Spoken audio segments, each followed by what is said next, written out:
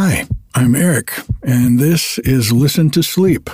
Quiet stories and meditations to help you find a little peace at bedtime or anytime.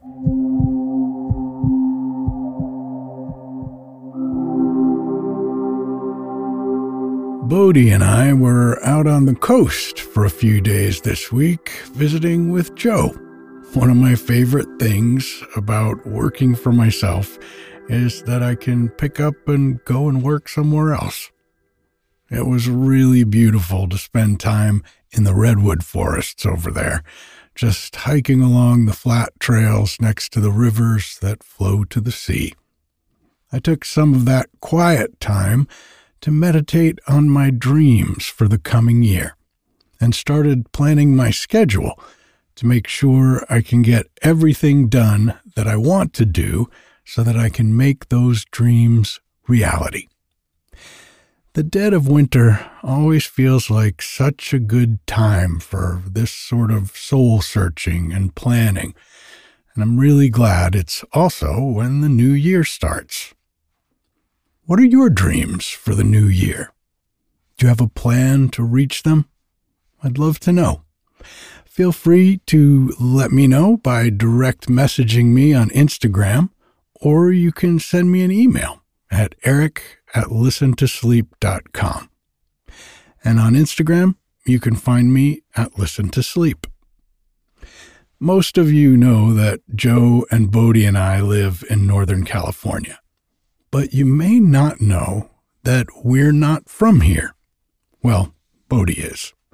He was born along with the rest of his feral litter in the forest about 20 miles east of here before Joe and I rescued him. But Joe and I are from the East Coast. He's from Buffalo, and I grew up in Rhode Island and lived and worked on the water there. One of my first jobs was on a lobster boat when I was in high school.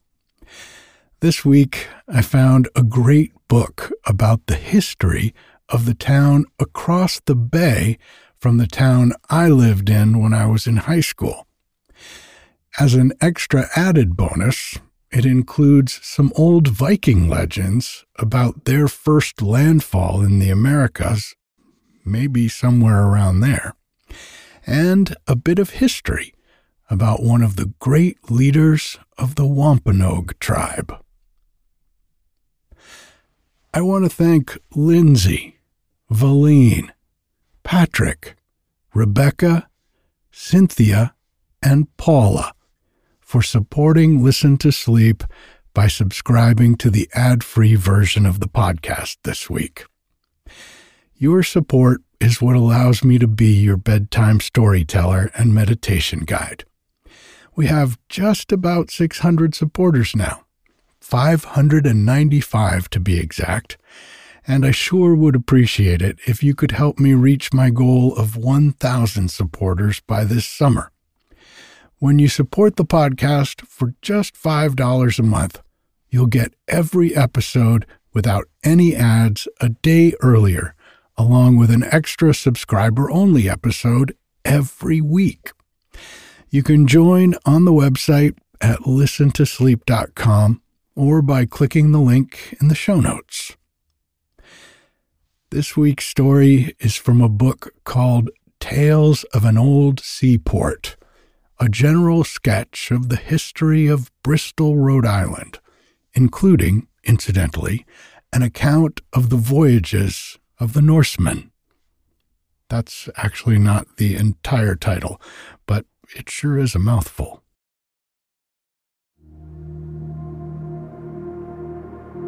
Let's take a deep breath. In and out.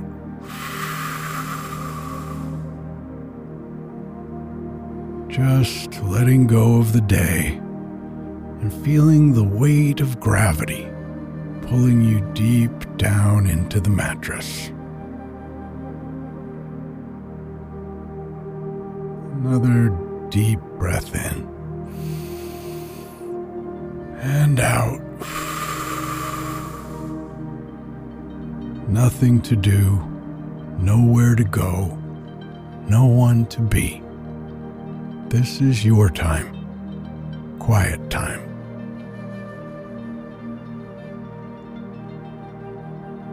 One more deep breath in with me. And out.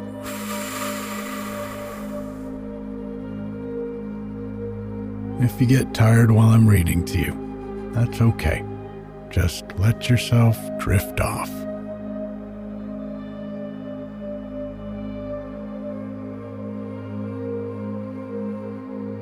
Tales of an Old Seaport. Introduction. Old Bristol. From the earliest days of the Plymouth colony, the name Mount Hope Lands has been applied to the peninsula in Narragansett Bay, of which Bristol, Rhode Island, is the chief town.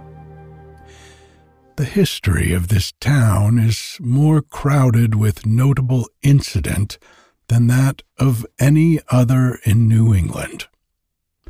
First and most picturesque is the story of the Norsemen.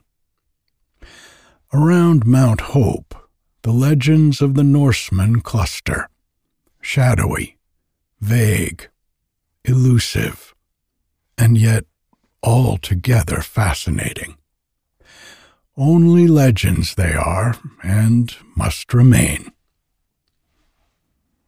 After the lapse of 1,000 years of changing climates and of varying shores, no man can definitely locate the Vinland of the Vikings. Many have attempted to do so, and like the late Professor E.N. Horsford, have established these theses to their own satisfaction and the satisfaction of the present dwellers in their Vinland. But they have not succeeded in convincing anyone else. One of the latest writers, approaching the subject without local prejudice, and judging of the past by the ever-changing present, will have it that the physical conditions of the lands around Narragansett Bay in the 11th century were such as to make it more than probable that the hop of the Norsemen is the Mount Hope of today. In his conclusions, all good Bristolians, yea more, all good Rhode Islanders, cheerfully join.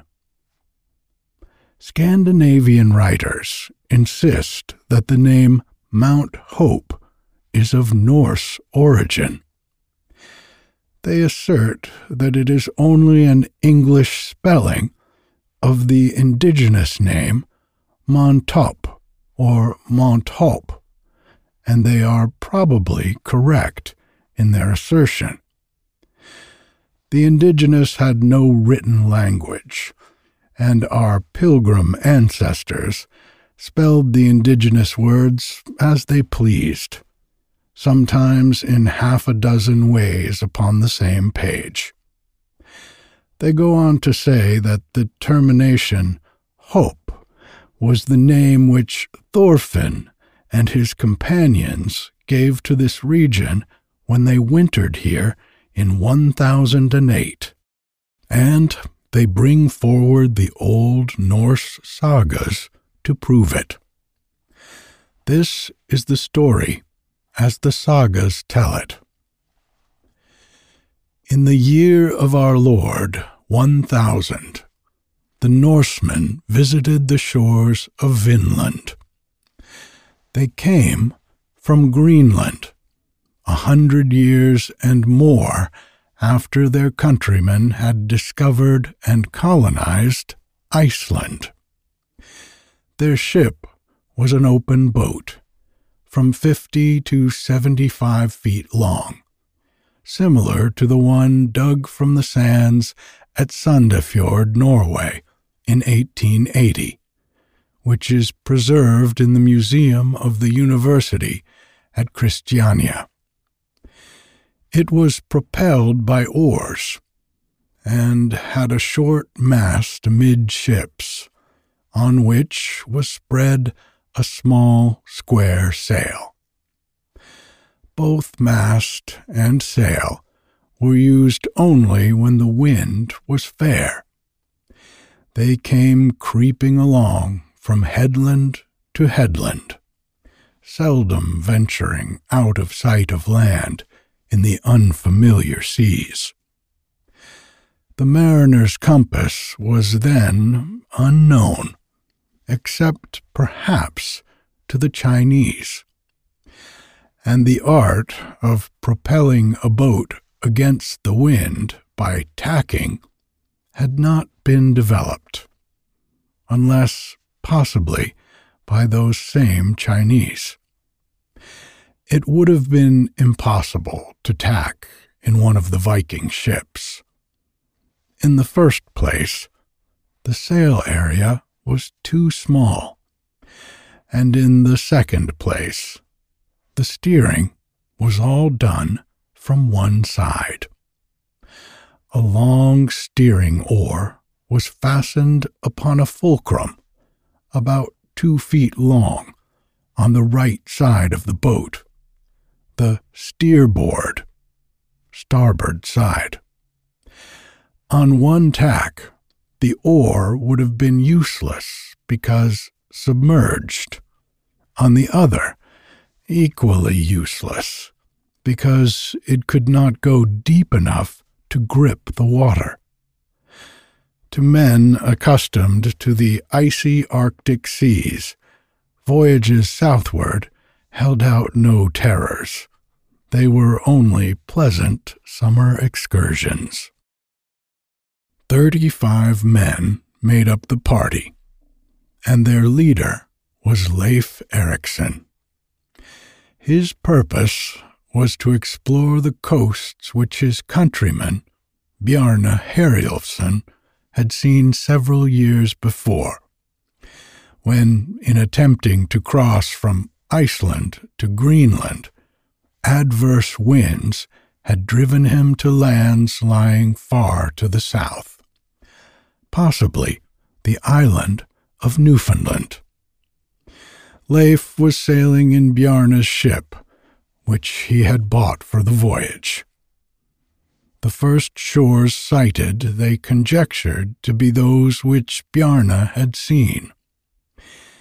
They offered no attractions. The explorers called the country Helluland, the land of broad stones, and passed on to Markland, the land of woods, which may have been Nova Scotia. A few more days brought them to an island where they noticed a peculiar sweetness in the dew. They may have been the first off-islanders to land upon Nantucket, which is noted for its honeydew. Following the coast, they came to a place where a river flowed out of a lake. The region was inviting, but the tide was low, and the explorers were obliged to wait until high water before they could pass over the broad shallows into the lake beyond. Here they disembarked and erected temporary habitations, which soon gave place to permanent dwellings when they determined to winter at that place.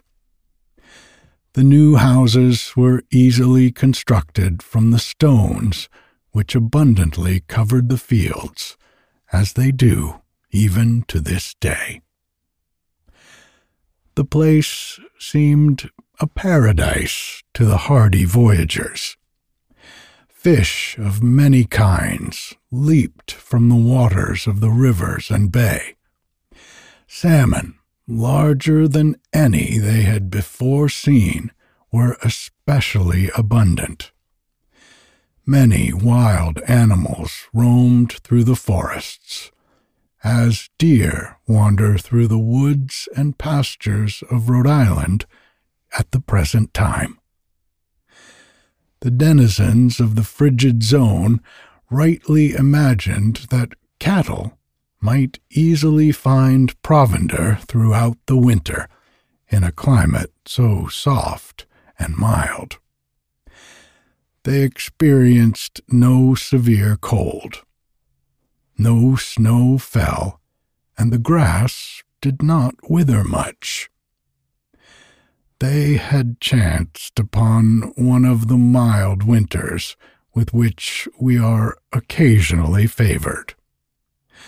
3 or 4 times in the last 30 years, the Mount Hope lands have known seasons when there were but few snowstorms, and those slight.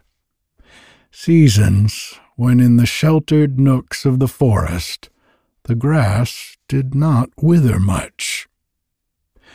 The next party encountered real New England weather, and doubtless objurgated Leif's party for romancing concerning the climate. The equality in length of days was greater than in Iceland or Greenland. On the shortest day, the sun remained above the horizon from 7:30 to 4:30. The dwellings having been completed, Leif divided his men into 2 parties in order to explore the country. One party was to remain at home, while the other went abroad, and the exploring party was to always return at nightfall. Special charge was given to the men to keep together. The fear of the unknown was a marked characteristic of the Dark Ages, even among the Norsemen, who dreaded no human foes. One of the party was a German, Tyrker by name, a kind of foster father of Leif. He was missing one night when the explorers came home, and Leif at once started in search of him with a party of 12 men. They were soon met by Tyrker, whom they welcomed with great joy. But the man acted most strangely. At first, he spoke only in German, his mother tongue, and rolled his eyes and made strange facial contortions when they did not understand what he said.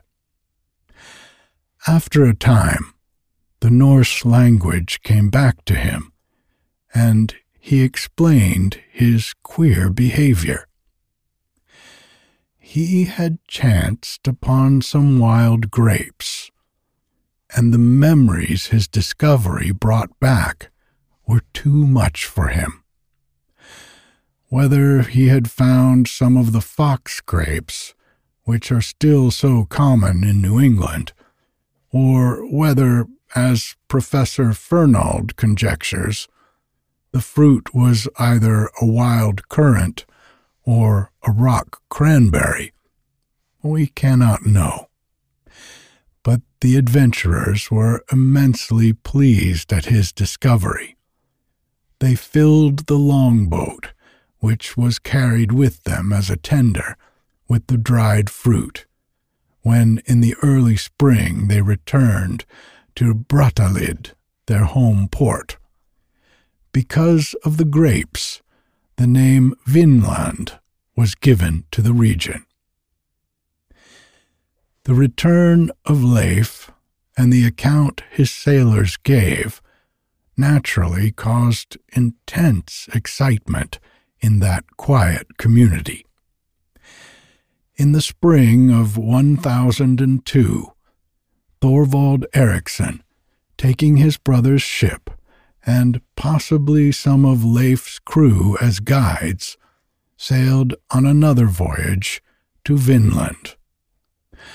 His object was to make a more thorough exploration of the country.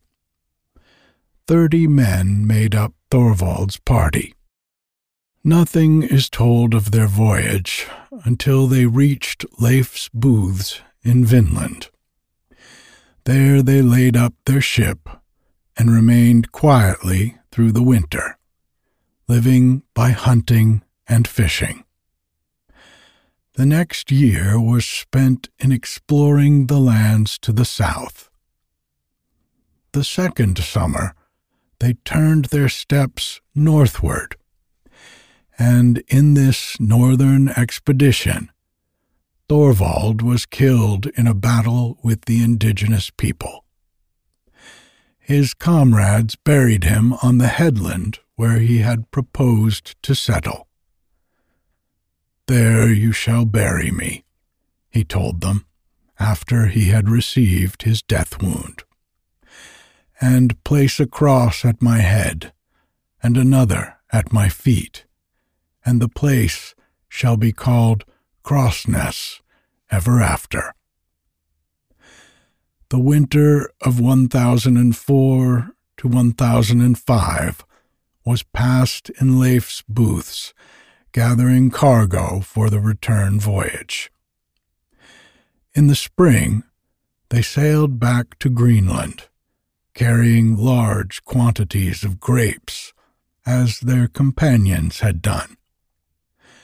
Because of Thorvald's death, the accounts of his voyage are probably more meager than they otherwise would have been. In 1007, the most important of the Norse expeditions sailed from Greenland. Its leader was Thorfinn Karlsefni. Thorfinn was both a seaman and a merchant. Sailing from Iceland to Greenland on a trading voyage, he had wintered at Brattahlid, and there married his wife, Gudrid. Naturally, there had been much talk of Vinland the Good during the long Arctic winter, and in the spring, an expedition to explore the new country was fitted out. It consisted of 3 ships, manned by 160 men. With it went Gudrid and 6 other women, for it was proposed to colonize the land. Thorfinn spent the winter amid great hardships, caused by cold and lack of food, on what may have been one of the islands of Buzzard's Bay. There, his son Snorri was born, as far as we know, the first child of European parents born upon the shores of the American continent. In the spring, coming at last to the place where a river flowed down from the land into a lake and then into the sea, they waited for the high tide, as Leif had done, sailed into the mouth of the river, and called the place Hope. On the lowlands about them were self-sown fields of grain. On the high ground, the wild grapes grew in great profusion. Deer and other wild animals roamed through the forests. The brooks, as well as the bay, were filled with fish. They dug pits upon the beach before the high tide came, and when the tide fell, the pits were leaping with fish. Just so today, flounders may be caught along the Narragansett shores. The booths that Leif's party had put up could not accommodate the newcomers, and additional houses were built inland above the lake. No snow fell during the winter. The cattle they had brought with them needed no protection and lived by grazing. None of the privations of the previous winter were experienced, and all things went well until the Skrellings, or indigenous people, appeared. At first, the Skrellings came only for trading. They wished to exchange skins for goods, being especially eager to obtain little strips of scarlet cloth, and willingly giving a whole skin for a small strip. The Norsemen benevolently attempted to satisfy the desires of all by tearing the cloth into smaller and yet smaller pieces as the supply diminished. While the bartering was going on, one of the bulls Thorfinn had brought with him appeared upon the scene, bellowing loudly. Thereupon the indigenous people rushed to their canoes and paddled away as quickly as possible. A month later, they reappeared, this time not to barter, but to fight. In the combat that followed, 2 Northmen fell, and many of the Skrellings were killed. This battle convinced Thorfinn that the lands, though excellent in quality, would be undesirable for a colony by reason of the hostility of the indigenous people. He therefore turned his keels northward and returned to Greenland in 1010. From this time, expeditions to Vinland to procure grapes and timber became frequent. Because they had lost their novelty, they ceased to be chronicled. As the saga puts it, they were esteemed both lucrative and honorable. Other mention of Vinland is found apart from the Icelandic chronicles. Adam of Bremen, in his Historia Ecclesiastica, published in 1073, describes Iceland and Greenland, and then goes on to say that there is another country, far out in the ocean, which has been visited by many persons, and which is called Vinland, because of the grapes found there. In Vinland, he says, corn grows without cultivation, as he learns from trustworthy Norse sources. This must, of course, have been the indigenous corn, a grain that is hardly possible of cultivation in Europe north of the Alps. The people of Iceland were more given to the writing of chronicles than were those of the countries of Europe. But unhappily, Iceland was a land of volcanoes, and eruptions were not infrequent. An eruption of Mount Hekla in 1390 buried several of the neighboring estates beneath its ashes. Perhaps under those ashes may be lying other sagas that may, at some time, be brought again to light, as in the case of the scrolls of Pompeii. Mention of the lands that Leif discovered is found in the Annals of Iceland as late as 1347. The last bishop of Greenland was appointed in the first decade of the 15th century, and since that time the colony has never been heard of. Ruins of its houses may still be seen, but of the fate of those who dwelt in them, we know nothing. One witness there still may be to testify to the Norse visits.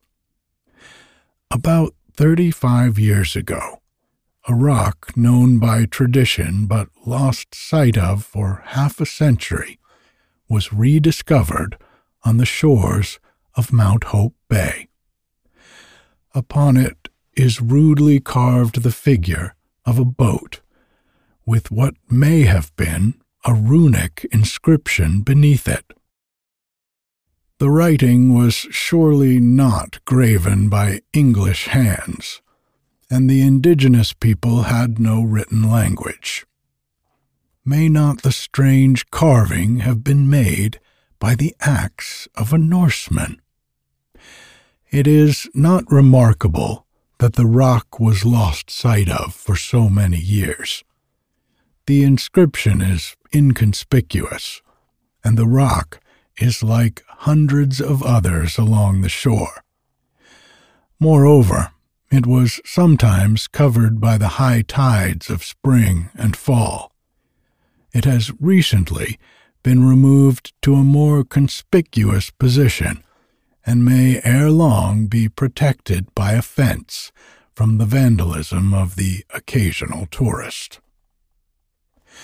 Fact, and not fancy, characterizes the indigenous history of the Mount Hope lands. First upon the scene steps Massasoit, ruler of all the region where the pilgrims of the Mayflower landed upon the shores of Plymouth. Like all the indigenous sachems, Massasoit had many places of residence. He moved from one to another, as the great barons of the Middle Ages moved from one castle to another, and for the same reason. When provisions became scarce in one place, a region where they were more plentiful was sought. One of his villages was unquestionably upon the slope of Mount Hope. Not many weeks after the landing of the pilgrims, Massasoit had paid them a visit in their new settlement. In July 1621, Edward Winslow and Stephen Hopkins were sent by Governor Bradford to return the visit. Of what happened to this embassy, and to a second sent some 2 years later, Winslow presented a very full account, which may be read in very nearly all of the histories of the period. It is one of the most trustworthy and valuable pictures of the indigenous royal state that have come down to us from colonial days. Winslow found Massasoit occupying a wigwam only a little larger than those of his subjects. The sleeping place was a low platform of boards, covered with a thin mat. On this bed, says Winslow, Massasoit placed his visitors, with himself and his wife at one end, and the Englishman at the other. And 2 more of Massasoit's men passed by and upon them, so that they were worse weary of the lodging than of the journey. As the sachem had not been apprised of Winslow's projected visit, he had made no provisions for his entertainment. No supper whatsoever was secured that night, and not until 1 o'clock the next afternoon was food to be had. Then 2 large fish, which had just been shot, with arrows of course, were boiled and placed before the sachem's guest, now numbering 40 or more, besides the 2 Englishmen. In 1623, tidings reached Plymouth that Massasoit was sick and likely to die. Edward Winslow was therefore sent to visit him a second time. With him went a young English gentleman who was wintering at Plymouth and who desired much to see the country. His name was John Hampden, a name destined to become famous wherever the English language was spoken. John Hampden was born in 1594. He would have been 29 years old at this time. He had as yet done nothing whatever to make himself famous, and was a comparatively inconspicuous man, notwithstanding the prominent position his family had held for centuries in England. There is no record of his presence in England at this time. Like Oliver Cromwell, he may have been considering a residence in America among men of his own religious faith, and for this reason may have made a preliminary visit to this country. Green, discussing in his History of the English People Cromwell's scheme for emigrating to America, says, "It is more certain that John Hampden purchased a tract of land on the Narragansett. Most important of all, the name of John Hampden appears in the list of the charter members of the colony of Connecticut." As long as he lived, Massasoit remained the firm friend of the colonists. Upon his death in 1662, his son Wamsutta, or Alexander, headed the Wampanoag tribe for a year, and then came Philip, Massasoit's second son. Philip was a foe of the settlers, made such by English treatment of his tribe. He was one of the ablest leaders this country has produced, a wonderful organizer, a skilled diplomatist. From tribe to tribe he journeyed, inducing them to rest from their interminable wars and to turn their weapons against the common enemy of all. But for an accident which caused hostilities to begin a little while before the year Philip had fixed upon, the colonists would have been swept from the land. The war began in 1675, and Captain Benjamin Church, the conqueror of Philip, wrote an account of it. When Philip's plans had all come to naught, the Wampanoag Sachem came back to Mount Hope to make his last stand and to die. Death came to him from a bullet fired by one of his own men, who had taken service in Captain Church's company. In 1876, on the 200th anniversary of his death, the Rhode Island Historical Society, with appropriate ceremonies, placed a boulder monument on the top of Mount Hope with this inscription: King Philip, August 12th, 1676, O.S. Beside Cold Spring, on the west side of the hill, a massive block of granite records that in the miry swamp, 166 feet west-southwest from this spring, according to tradition, King Philip fell on August 12th, 1676. Good night.